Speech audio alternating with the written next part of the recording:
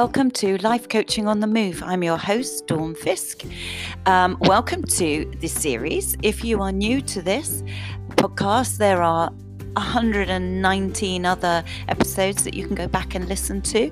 You can subscribe to this and get each and every latest episode arrive in your inbox automatically. And there's a whole host of different subjects in the back catalogue, all sorts of things. If you're one of my regular listeners, I just wanted to say a big thank you for your loyalty and for choosing this podcast. I really appreciate you coming back, and I really appreciate you telling people about it. And I know that that's happening, so thank you. I have got a very special episode for you this week. I have got a guest with me. His name is James. He is a former SAS military officer.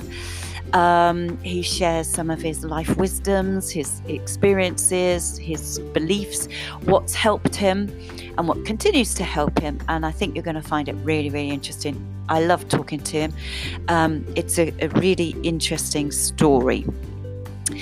But first, I just wanted to cover tiny bits of admin and then we'll launch straight into it. We are in December, we're in countdown now to Christmas, and I just want to confirm that the website now has my gift voucher options available up there if you're interested in treating yourself for Christmas present or one of your loved ones for either 2 coaching sessions with me, one-to-one on Zoom or face-to-face, or 3 coaching sessions. There are different options available and you can make a real difference to their 2022. They can cover any subjects they want to cover: motivation, career, stress, confidence, life struggles, life issues, all sorts of things, whatever they want to focus on. So that would be a lovely gift for them. Equally, you can sign somebody up on a course. Various different workshops are launching in January due to popular demand. There's another adult 7-week confidence and life skills program, which is really popular, and a brilliant workshop. Everybody really gets to know each other. It's small groups, so it's not scary, really friendly, really safe, and you take away a lot of life tips and strategies that you can use in your everyday life to really, really start believing in yourself, start pushing yourself, start encouraging yourself, and refusing to continue to let yourself be held back through fears and self-doubts. There's also a stress management workshop to stop all of stress managing you, but instead you managing it and feeling better and better work-life balance, just healthier, more sleep, etc. And there's also a time management workshop, so start 2022 on top of things, in charge, in control, and working efficiently and effectively. All of those workshops start in January. All of them are on Zoom, so you can be anywhere. So have a look at those. The news, though, today is that I've also now, because of the way of the world, unfortunately, sadly, I've launched a group coaching approach on Zoom in small groups of 4 for teenagers, specifically for ages 13 to 17, because at the moment it's the biggest client base that I've got. Almost every other call that I'm getting are from concerned, worried parents about their teenagers who are having a really tough time and struggling through life at the moment, whether it's social anxiety, self-belief, lack of confidence, just really struggling at the moment. Incidences have really gone up since COVID.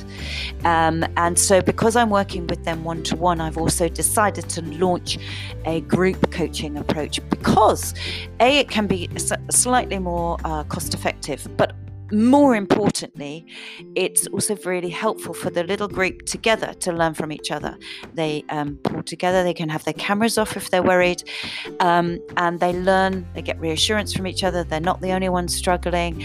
Other people are suffering similar things. They learn and they watch others grow, and they grow too from each other as well as from the coaching over a 7-week period. So that is now up on the website under the teenage coaching for teenagers and young adults. So have a look through the website for all on any of those things. www.milestone-coaching.co.uk.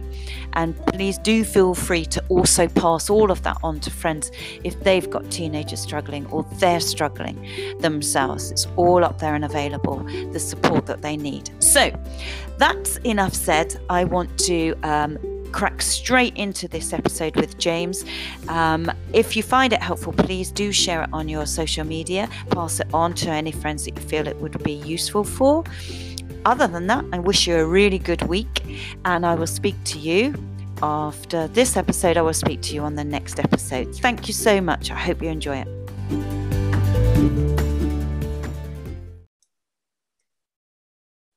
Hi, James. Welcome to Life Coaching on the Move. Thank you so much for agreeing to come and talk to all the listeners and be my guest this week. It's exciting. Thank you, Dawn. It's an absolute pleasure to be here. Hello, everybody.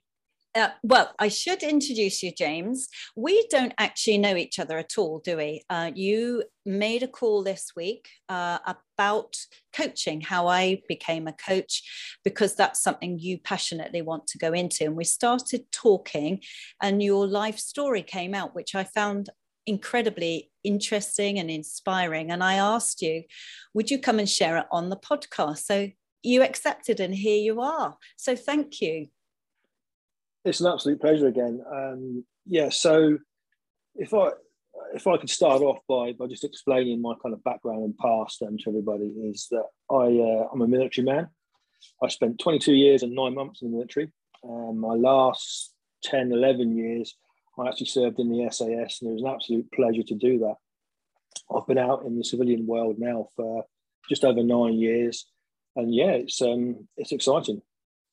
Gosh, you must have a lot of stories to share. I mean, just the words SAS, they conjure up all sorts of awe in me. I don't know about everybody else listening, but tell me, why did you go into the military in the first place? How did you get into the military in the first place? Well, when I was 9 years of age, I was actually flicked the TV on and the news came on. And it was about the Iranian embassy siege in 1980. And I was influenced by that straight away. And then around 1980, I think it was 1982, yes, it was 1982, the Falklands War started. That's, by the way, that's the 40th anniversary next year of the Falklands War. Wow. It's a long time ago, yeah. But again, in 1982, there was a movie that came out called Who Dares Wins with Lewis Collins.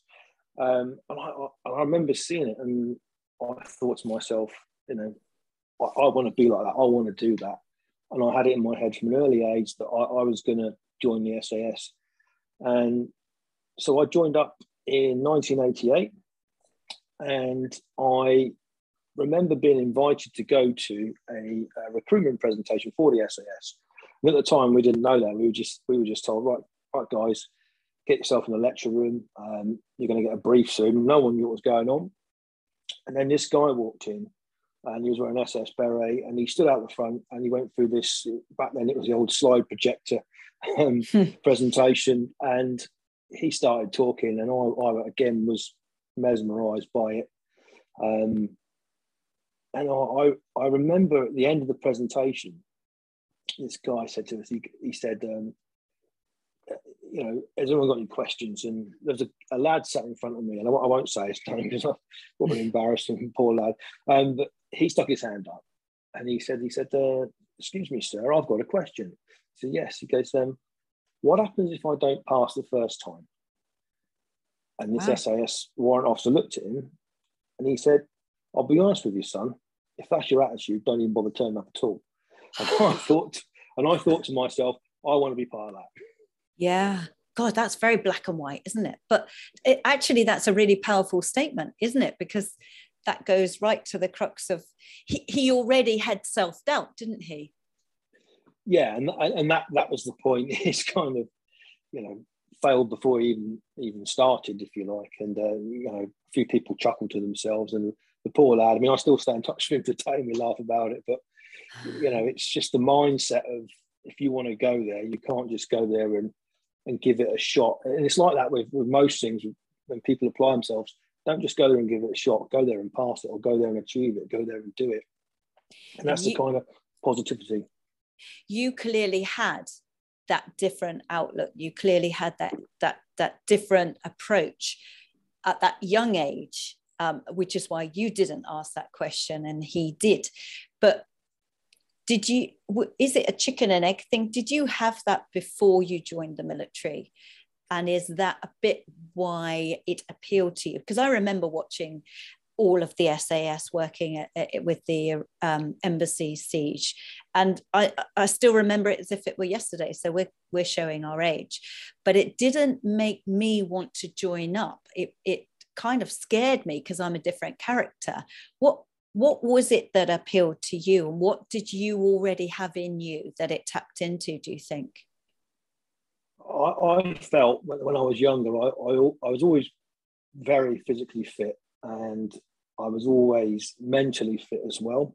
And I think when you do something like SS selection, I mean, that is just the start of it. It's not, you do harder things certainly when you pass selection and serve, but SS selection has to be like that for a base standard, if you like. But it doesn't matter how physically fit you are. You all get to a point on the course where you're all burnt out and you're all tired, and it's the mentally strong ones that kind of keep going. And I think I've always had that in me from an early age. And again, it's influences. I mean, when I look back, one of my influences was my maths teacher. I wasn't great at maths, but he ran the school football team, and he was a steady Eddie. He was a real character, and I loved him, and I looked up to him, and he was just so calm about everything. If when things went wrong, and another influence in my life from an early age, I suppose. And isn't it interesting that actually that can also work the other way, especially I don't know if I've said this story on the podcast before, but I do remember I've said to many clients, don't let other people's perceptions of you become your reality. If they're negative perceptions, don't let that take over. And I remember with my son, when he was 10 at primary school, and he was just due to go up to comprehensive school. And I remember at parents' evening saying to his new teacher of that year, he's really, really good at hockey. His passion is to play hockey for Team GB. And we think he could go to a particular school where he's been offered a scholarship. What do you think? And her first words, she didn't even take a breath. She didn't even stop to think. And she had only known him for 6 weeks. She instantly said, oh, he won't even pass the entrance exam. And that just riled me so much. I thought, how dare you? How dare you dismiss a child and keep them back and put them down? Any child, not just my. I just thought that was a terrible thing for a teacher to do, or any adult to do, to snub a child's dreams and hopes and ambitions. And it made me and him more determined to prove her wrong. And she was wrong, and he did pass the entrance exam, and he did do really well and love the hockey. But did you have anything like that, negatively or positively, where someone believed in you or didn't believe? Because I think it can work the other way. It can make you more determined if they don't believe in you as well. Yeah, I was quite a quiet, unassuming young lad, I think, and I was never one that would beat my own drum. I just got on with it and let my work do the talking. But I do remember when I first applied for selection, I went down to start the course. We all turned up, and there was about 200 people on my course, and I was stood in this room with all these other guys. And I'm looking around and I'm thinking, wow, what makes me different from these people in here? What makes me better than them? And I was looking around, and you start to compare yourself to other people. So a little bit of doubt does start to creep in. But the one thing that I would say sets you apart is the fact that you don't give in. Too many people, from my experience, when you start training, they might turn up too fit, for example, and they burn out too quickly. There's guys turn up with all the kit, got all the best kit and all the Gucci kit, and I remember guys taking supplements, guys taking all sorts of pills and potions to repair themselves, and I didn't take any of that or drink any of that. I just drank juice and water and tea, and then because when we went to the jungle, you know, 5-6 weeks later, we went to the jungle. When you go to the jungle, you don't get supplements, you don't get pills and potions, and you get degraded. Your body gets degraded even more. So yeah, I mean, you do start to doubt yourself when you're around people, and people can drop things in conversation that can be quite, you know, hurtful to you as well. And you just think, well, is that aimed at me? And you just have to filter all that stuff and concentrate on what you're doing. And you know, I remember watching a video of Arnold Schwarzenegger, and he never had a plan B. He said, plan A, I want to be Mr. Universe. And that was his plan, to be Mr. Universe. There was no plan B because he couldn't concentrate on plan A. And he's so right. Yeah, interesting.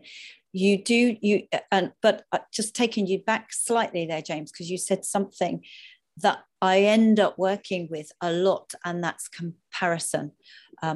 I think we humans are prone to that. We're often, and I work a lot with teenagers, especially at the moment. There's a lot of teenagers having a really difficult time at the moment. And in amongst that, anxiety and things like that, lack of confidence, is comparing themselves with others.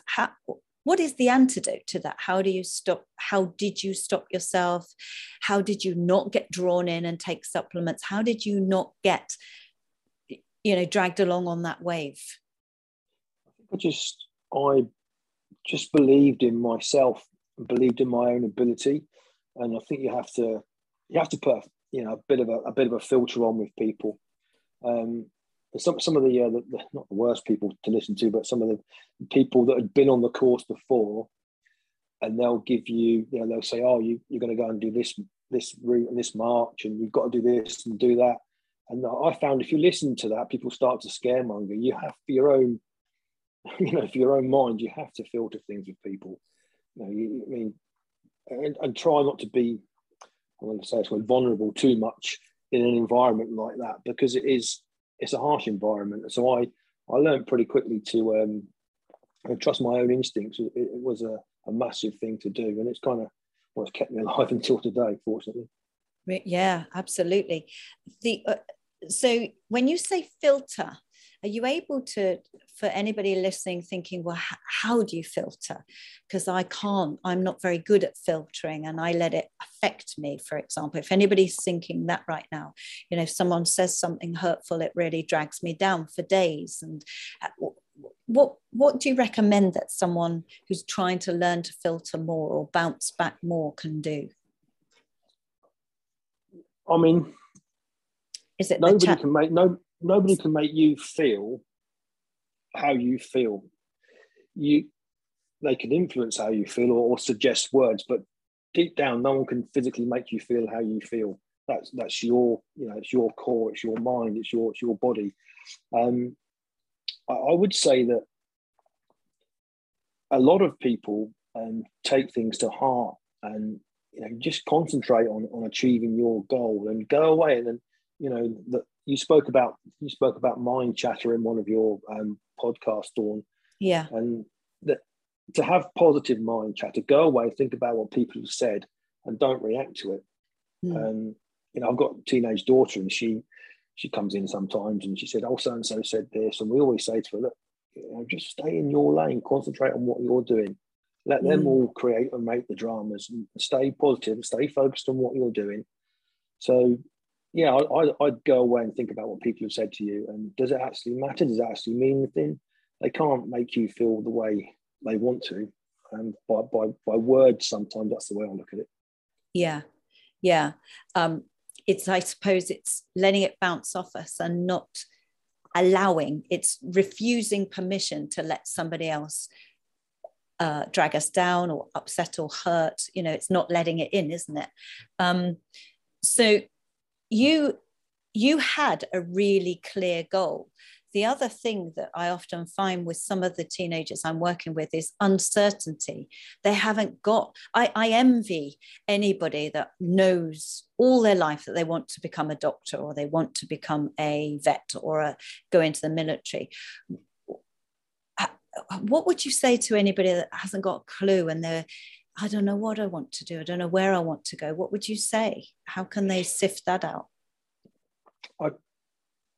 I think it helps to have a career or do something you actually enjoy doing. I think a lot of people don't actually enjoy their work. And, for youngsters, sometimes it doesn't always, from an early age, you don't always understand. You have to go through this process and this journey and try different things and, go out there. And if you're a youngster that wants to join the military or you want to be a doctor, go and research it as much as you can. And it is fearful, but when I first started parachuting, there's a saying above the doors where you in the hangar where you do your parachute training, and that is knowledge dispels fear. Try and gain as much knowledge, and it does help you. Yes. Knowledge dispels fear. So go and try and look at as many careers as you can, find out as much information as you can, and throw yourself into it, and it will help. I love that. I suppose the one I always use, which is the similar-ish, but is information is power. And I send people, go and research it, go and find out more what's available. How much does it cost? How long's the training? How's this? How can you do it? And the more they find out, the more they can sift out, I don't want that career, but I quite like this one. Similar thing, I guess, isn't it? Yeah, I was going to ask you actually, do you ever come across youngsters that fall in the wrong crowd, gang sort of culture? Does that come across your path at all? Probably not as often as you would think, actually. Generally not. No, that hasn't really happened. They may have fallen in with wrong behaviours, but not so much working with people who've fallen in with the wrong people. I haven't really had that. Because I know that your passion is to now, with your next career, go into coaching and to work with youngsters, isn't it? Is that an area that inspires you? Yes, it does. I think if you can capture these kids at an earlyish age enough to kind of influence them as I was influenced when I was a kid by having good people around me, then I think that's a positive thing. I don't think kids are. I'm probably yourself, Dawn. We didn't have social media when we were young, and I think the trouble now is that kids go on social media, and my daughter does it, and everything that's on social media, not all, but they think it's fact, and it's not. It's just someone's opinion on social media. But I think getting out there and spreading the good word and giving these kids positivity and telling them they can achieve their goals. From an early age, I went to a school, actually a military boarding school, and we had to march around everywhere. It was really? Even back then, it was quite a rigid kind of upbringing that I had, but I did think about trying to be a football player, as all kids do when they're young. But as soon as I saw the Iranian embassy siege, that was me. I was off. Yeah, it was very impactful. It was an incredible thing to witness, because it was one of the first things that we watched unfolding live. Yeah, it was something that cast the SAS onto the world stage, really, and a lot of unwanted attention as well. I think it was good. It was a great recruiting tool for them. Somebody like myself, but it also, it kind of put them under the spotlight a little bit, which is not what they're about or whereabouts. So yeah. There must have been times though through your career with them that you were scared, or is your training to such a point where you become fearless? How do you handle fear? I think anybody, it's like say an old quote: if anyone is not scared, they're a liar. You do get worried, but you just get on with it, because when you get to a certain level within, especially if you're doing the SAS, no one's going to come and do it for you. No one's going to come and help you out. You're not going to call in the cavalry. You're there on your own. And I've been in situations where it's been desperate, and you've just got to get on with it and do it yourself. No one's going to come and help you out. And one of the things that I suppose I used to fear a lot was I always had a fear that I couldn't, if we were behind enemy lines and we got into a contact, I always had this fear that I would never be fit enough or strong enough to get away and get back to my family. And that's something that I prided myself on, was my fitness. And even worse than that was, I always had this thing in my head where I'd always, if one of my colleagues was injured and couldn't walk, then I would pick them up and carry them. And I kept myself supremely fit in order to be strong enough to do that. It's something that we trained for lots and lots. But yeah, I mean, I shouldn't laugh about it, but when we do this thing called we write a last letter, and before you go to war or you go on operation, you write this last letter, and most military units do it. Really? So you sit there, yeah. So you sit there and you hand it into the office, and obviously anything happens to you, the letter gets sent to your family. You put the name and address, and they put it in the post and give it to your family. God. And I remember writing on mine. I mean, how do you write something like that? Looking back on it, and I made light of it. And I said, I just put this is to my family. I put, oops. I suppose if you're reading this, things have gone badly wrong for me. And started it like that, because what are you supposed to do? Yeah. Oh my word, I cannot imagine having to sit down and write that letter. You had to write it several times, or you wrote one that was obviously life changes, people get married, get divorced, of different, course. so you've got to update it. We obviously at the end of it, you survive and you get through it, and you get given the letter back. And so I opened mine up and read it once. So in fact, I think I might have still kept it somewhere. Really? But yeah, it's a difficult thing to do. But what are you supposed to, especially when you've only got like 10, 15 minutes to write your last letter. Yeah, it was, God. And it's incredibly powerful to do that. I should say, oh God, it's almost put the hairs on the back of my neck up. It really has. I don't know. But a couple of things that you said there that stuck out for me, which was one of your fears was to not be fit or fast enough to get yourself out of danger. And therefore, the big thing for you became your fitness, because you could do something about that. You were in control of that, weren't you? And you could, whilst it was on the one hand a fear, are you saying your antidote to that fear was take as much control of it as you could by sorting out your fitness? Instead of giving into the fear, you found a solution. Absolutely, yes. That was my way was to train at something. It's the same with anything, whatever walk of life you're in. You gather as much knowledge about something, and then you put it right, and that's kind of the positive attitude that I had from an early age. It's a real doing attitude, isn't it? It's a real, right, I can do something about this, or what can I do about this? Whereas maybe that is not the case with some people that I work with. They're almost paralyzed with fear about something, or, I did that when I was terrified of public speaking, things like that. I gave into it. I just avoided any situation where I would have to speak up at a meeting or present or something like that, until the switch went on in my own head. I've got to do something about this. I can't keep hiding and avoiding. And then you actually do feel better because you're in control. So is that the advice you would give anybody that right now, because people listening to this will all have their own challenges right now, their own fears, doubts, insecurities, anxieties, worries. Is that what you would say? Just what can you do about it? What actions can you take?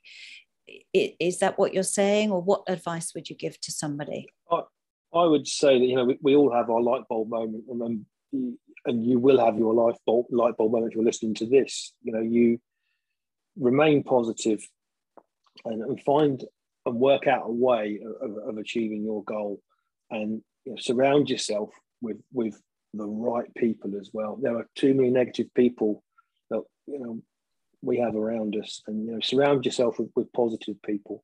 Yeah, and find out as much information as you can, and just increase your awareness and knowledge around that subject. And if it's something physical, I go to the gym and I train. I go to the gym and I work, and it's a social thing as well, going to the gym. But if you go to the gym and you're on the running machine reading a magazine, and it's probably yeah, I've seen people doing that in the past, and you're there to train. And I mean, you don't always have to go to the gym and beast yourself, if you like, because you can go there and it's good for your mental health as well. Just the fact that you go to the gym and you might go for a swim, you don't have to work, overly hard. But there are people that go to the gym and just sit around, and you go to the gym, go and train. I've seen those people. And they've still got their jumper on because they haven't actually even warmed up. They're just wandering around and chatting, and it's quite, I suppose it's quite sociable, and they're seeing friends, but it does make me smile when you see that. Totally. And I go in my gym and I look at people, and I dare I say this, I can pick out or notice the people that are mentally strong just from the way they're training as well. Really? Yeah, because you can see the people that want to go the extra mile of it, and the people that will give in, the slightest bit of hardship, where you can actually, I would say, you can actually be careful, but you can actually push yourself more than you actually think you can. Yeah. In a controlled environment, of course. But yeah.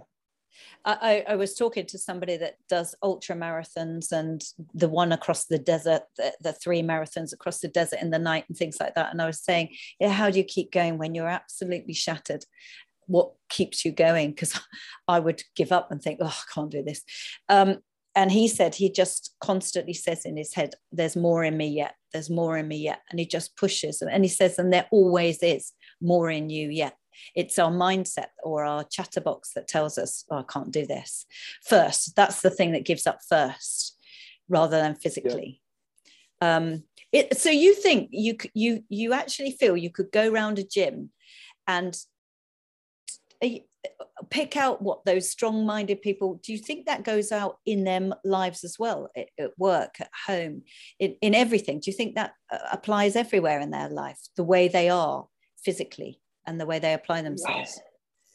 Yeah, I mean, people in the gym I go to, most people are there to train hard, but you can pick out, after going a few times and seeing the people that will turn the running machine down as soon as it gets a little bit too hard.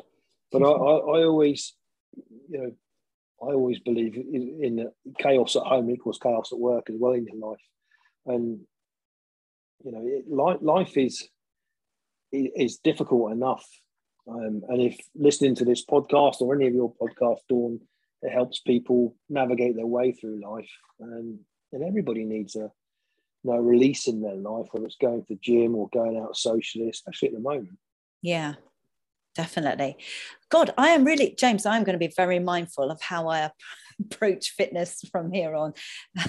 And those moments, no, it's actually, I tell you, if I take anything from today's episode, it's that when I'm about to give in and think, oh, I've done enough, or that's enough, or that will do, or I'm done, or whatever, I'm going to just make myself just go that tiny bit further or that tiny bit faster or something, because you have made me think maybe that does filter out into the rest of our lives. I can't be bothered. I've sent enough emails, or I've done enough of this. And maybe if we did just do one more, it would be the difference that makes the difference. It's interesting. Yeah. I mean, I think I mentioned before we came on, Dawn, about, when you do selection, there's no encouragement or discouragement. What did you mean by that? I wasn't sure what when you're being selected, the SAS selection. Yeah, so when you're on the course, you pretty much select yourself, if that makes sense.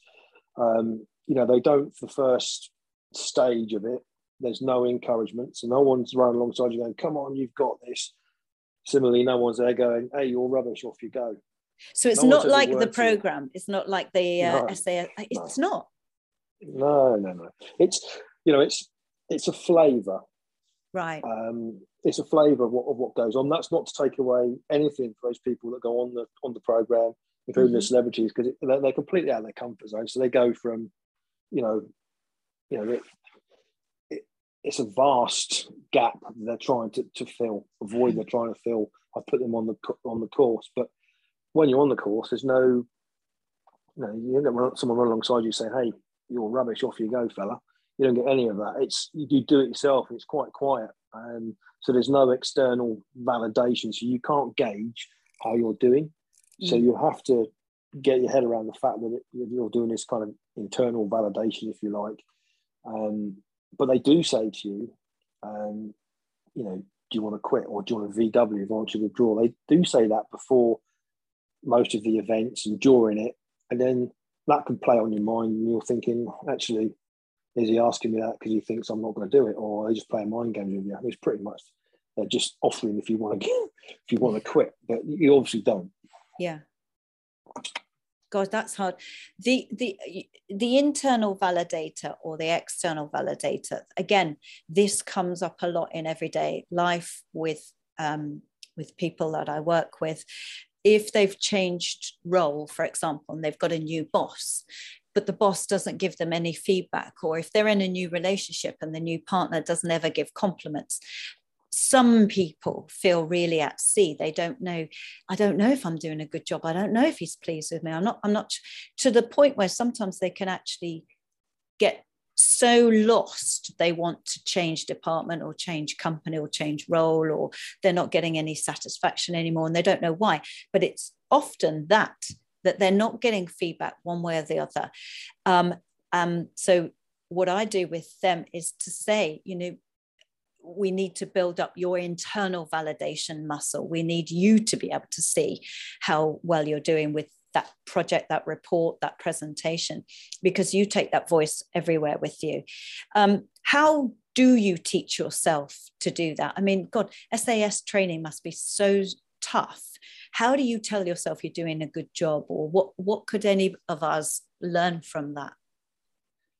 I think you've got to set yourself, you know, daily goals. I mean, you can't, for example, you can't think about something that's 2 weeks ahead or a week ahead. For me, when I was on the course, you're just getting through each day and trying your 100% best on each event, on each day. So you take each day as it comes. And I think it's easy in modern day life now to misunderstand or interpret in a negative way, especially when people communicate by email or by text messages. You know, you can read that the wrong way. Actually, you read between the lines a little bit too much. I don't know if it's something that you've experienced as well. A lot can be misread in the written word, definitely. You're now out of the military, aren't you? And yes. What do you do now, James? And how was that from leaving the military to civilian life? What was that transition like? Okay, so it was quite strange for me because when you're in a large organisation or even a small organisation, you've been there for a long time, you do become institutionalised. You've got quite a structured life. I suppose the negatives are, I suppose there is a bit of a lack of emptiness and a sense of purpose is lost, because you do have such a structured life, and you're doing a high profile job, and then all of a sudden that's all taken away from you. And that kind of leads me on to lack of identity, I suppose. Not loss of identity, but a lack of your identity. How did you get over that? How did you deal with that? I think I wrote down all the negatives and positives on a piece of paper, and I've actually done that with my daughter as well. When she was doing triathlon training, she didn't want to go back to triathlon, pretty much because of COVID. She had a break from it, and then we made her write down, some negative and positive things, and the positive things way over or outweighed the negatives. Yeah. But for me, when I left, I wrote down all the positives, and I said to myself, look, it's a challenge for a start. It's something different, something exciting. And there was a sense of freedom as well, because I could all of a sudden book a holiday and go away and not be sent away. And so, it was an end of an era for me, and I'm glad I did it. And then one of the main kind of positives was it went from work, then family, but then to family, and then work. And that was my biggest takeaway was, hey, I'm putting my family first before my work. Yeah. Not my work, then my family. Because when you're doing a job like that, it regardless of what people say, it's work orientated. You do get downtime, yes, but it was the families do take a big hit on you being around, and it's difficult to manage. But a strong relationship with people, your partner, then it works out all right.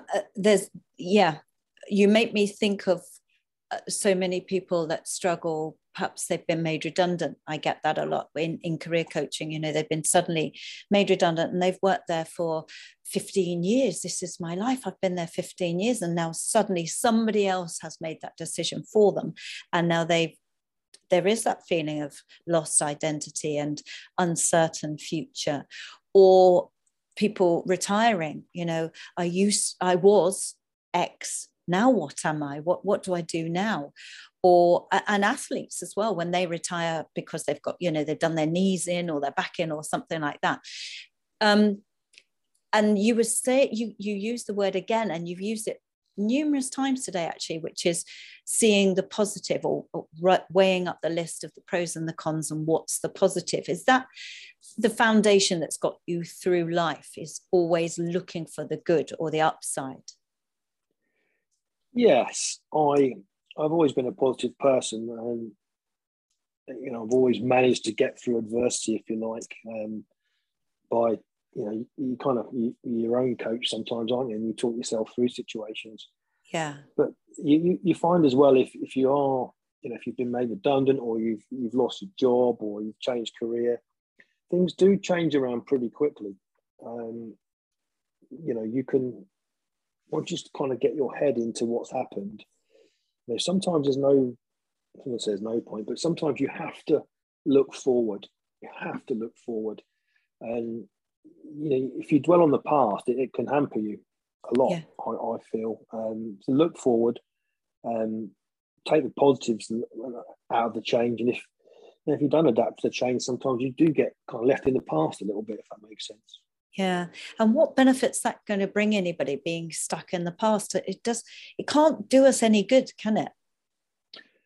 No, I mean, it can certainly slow you down. You get stuck in the weeds of things. And I found with people, it brings a lot of negativity to your life as well. And if you move forward, it's a positive thing.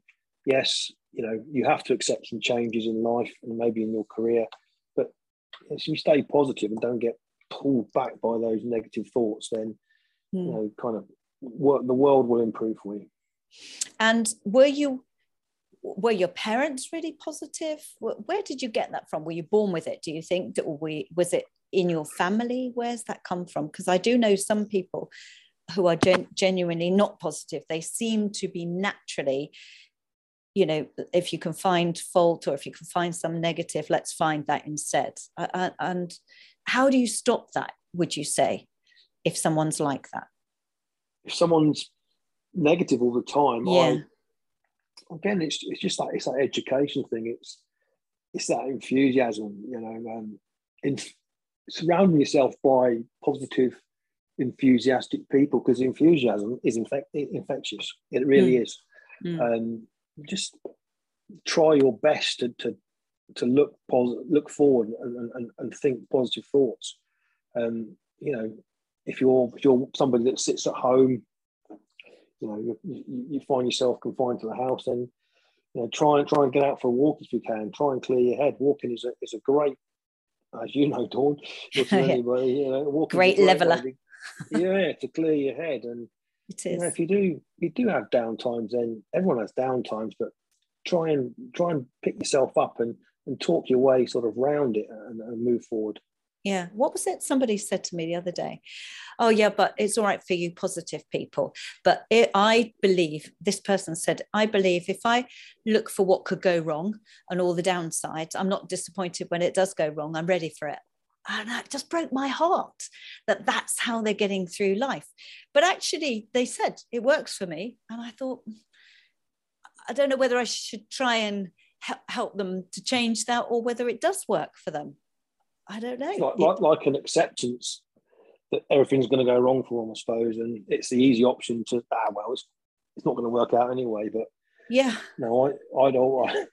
You've always got to be positive.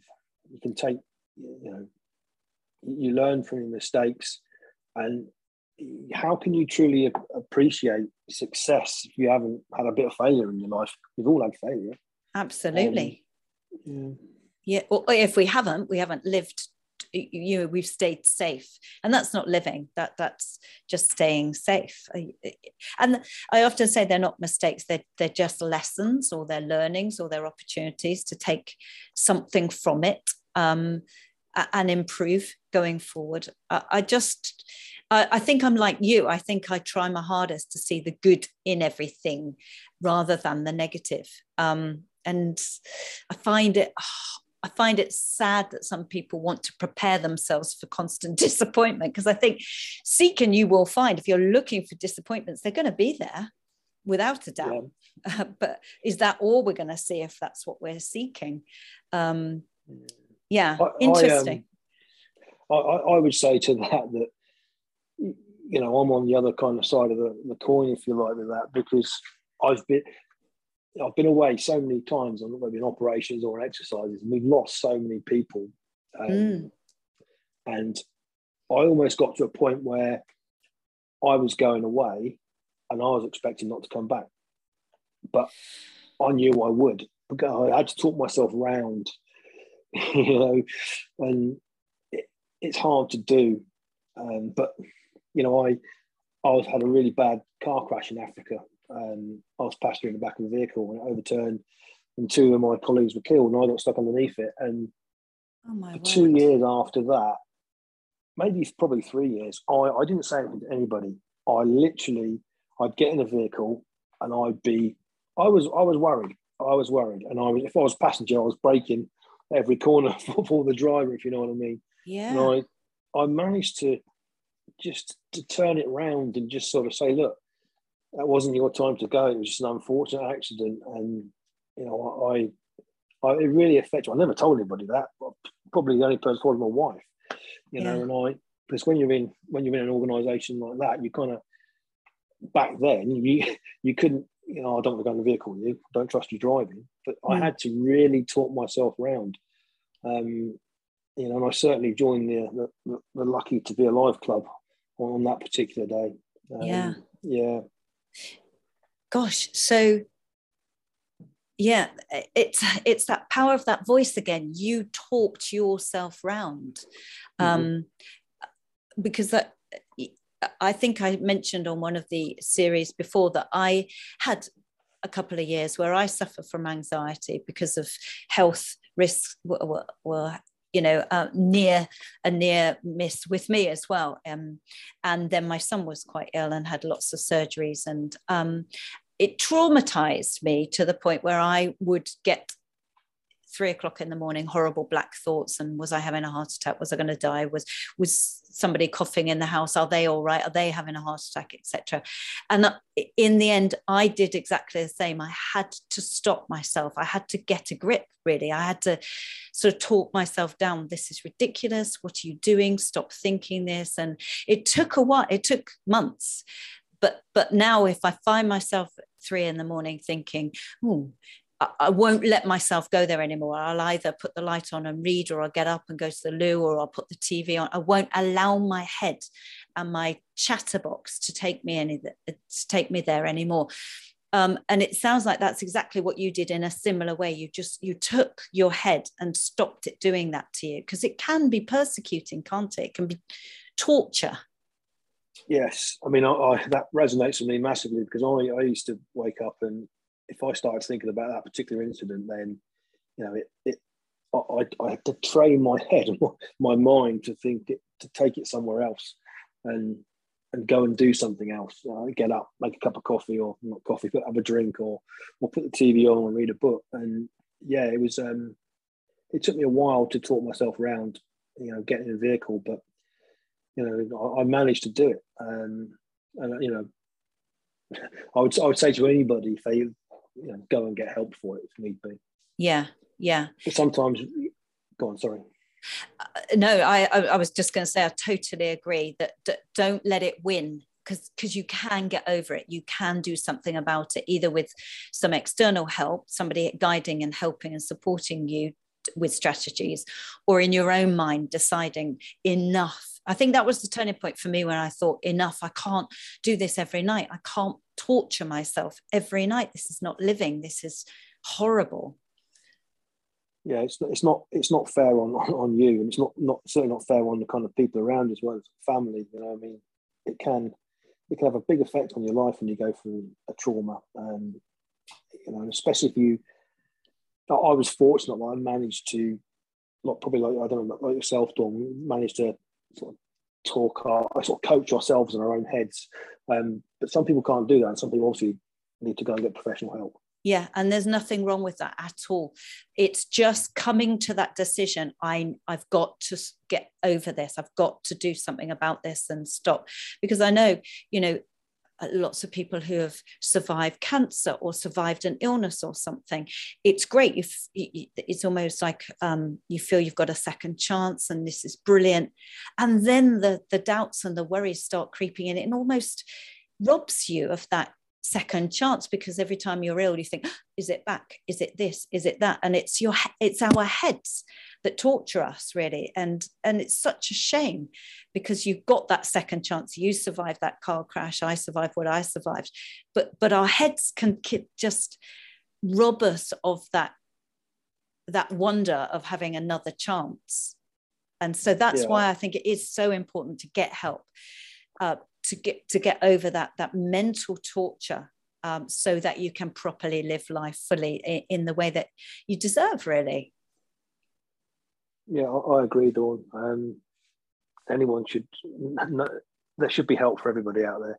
Whether it's a family member, but it's quite difficult to talk to family members because there's obviously the emotional kind of connection, and sometimes if you need to have counselling or speak to somebody outside of the family, then it's advisable to do that. I totally agree. It is, without a doubt, because it's very hard for family members to hear. Family members just want it to go away. Let it be all right. You're all right. It's hard to hear someone that you love going through that pain. And it's hard telling someone that you love what you're going through. And sometimes it is easier just to go outside where there is no history, there is no connection in that way. And so it is easier to just tell them everything that you fear, and you tell yourself at the middle of the night and what's going through your head. Yeah, you're right. But just know that we can all get over these things. We can win with our mind. It's just our mind taking us there, and we can get mastery over that, I think, with some help. So what is the future for you now, James? Would you say you've been through so much in your life, so many life lessons and experiences, and what's the next chapter? I think for me, as I said, I've been through lots in my life, lots of different situations, and it would be a shame to not use that experience to help others. And becoming a life coach is something that I've thought about for the last year, probably longer actually. Yeah. So yeah, that's the road that I'm gonna, or the avenue I'm gonna go down, as best I can. And again, I'd like to speak to teenagers. I surely would. Help them along their way in life, because it's difficult being young at the moment. So yeah, at the moment I'm just doing a bit of consultancy for people, but yeah, I'm looking at becoming a qualified life coach. Well, and you asked earlier about children who'd lost their way and they got in with the wrong crowd. Is that the youngsters that you particularly want to work with, do you think? Yes. My take on it is, kids, I mean, I'm not saying that a bunch of teenagers would sit down and listen to me just because we're in the SAS, but they might listen to me because I've seen enough violence in my life, and it is not nice at all. Regardless of how you dress it up or dress it down, it is awful. And knife crime, gun crime, for kids, they should be spoken to and helped through life, and not made to understand, but helped in life. That I was in a gang, my gang was the hardest gang in the world, and that was the SAS. And it's Yeah. not about, if you want to join a gang, you want to become part of something, go and join a football team, go and join a rugby team, join the military, join the fire service. If you want to be part of that culture, you want that camaraderie and that team, that big gang, if you like, then go and do something positive with those thoughts, and go and do something worthwhile. Yeah, I think that's such wise advice. So that's a lovely point to end on, I think, because channel it in the right direction and make it work for you and for everybody around you, rather than down a path that's just going to be destroying in one way or the other. I think that's a great lesson. Well, I've put here that you wrote your clear goal back in 1988, and you achieved all of that you joined the SAS, etc., and your maths teacher got you there and believed in you. I don't doubt for a second that you won't achieve this one either, not for a moment. So I think there will be youngsters that benefit as a result. So it has a ripple effect. Everything you've been through will have a positive ripple effect to anybody else that comes in your client base. Or I just wish you loads of luck with that. I think you're going to be great. Thank you very much, Dawn. Very kind words. Thank you very much. Well, good luck. I don't think you need luck, but I hope it happens sooner rather than later as well. Thank you very much. Thanks for talking to us, James. It's been really, really interesting talking to you, and I really appreciate your time. Thank you. No problem. Thank you.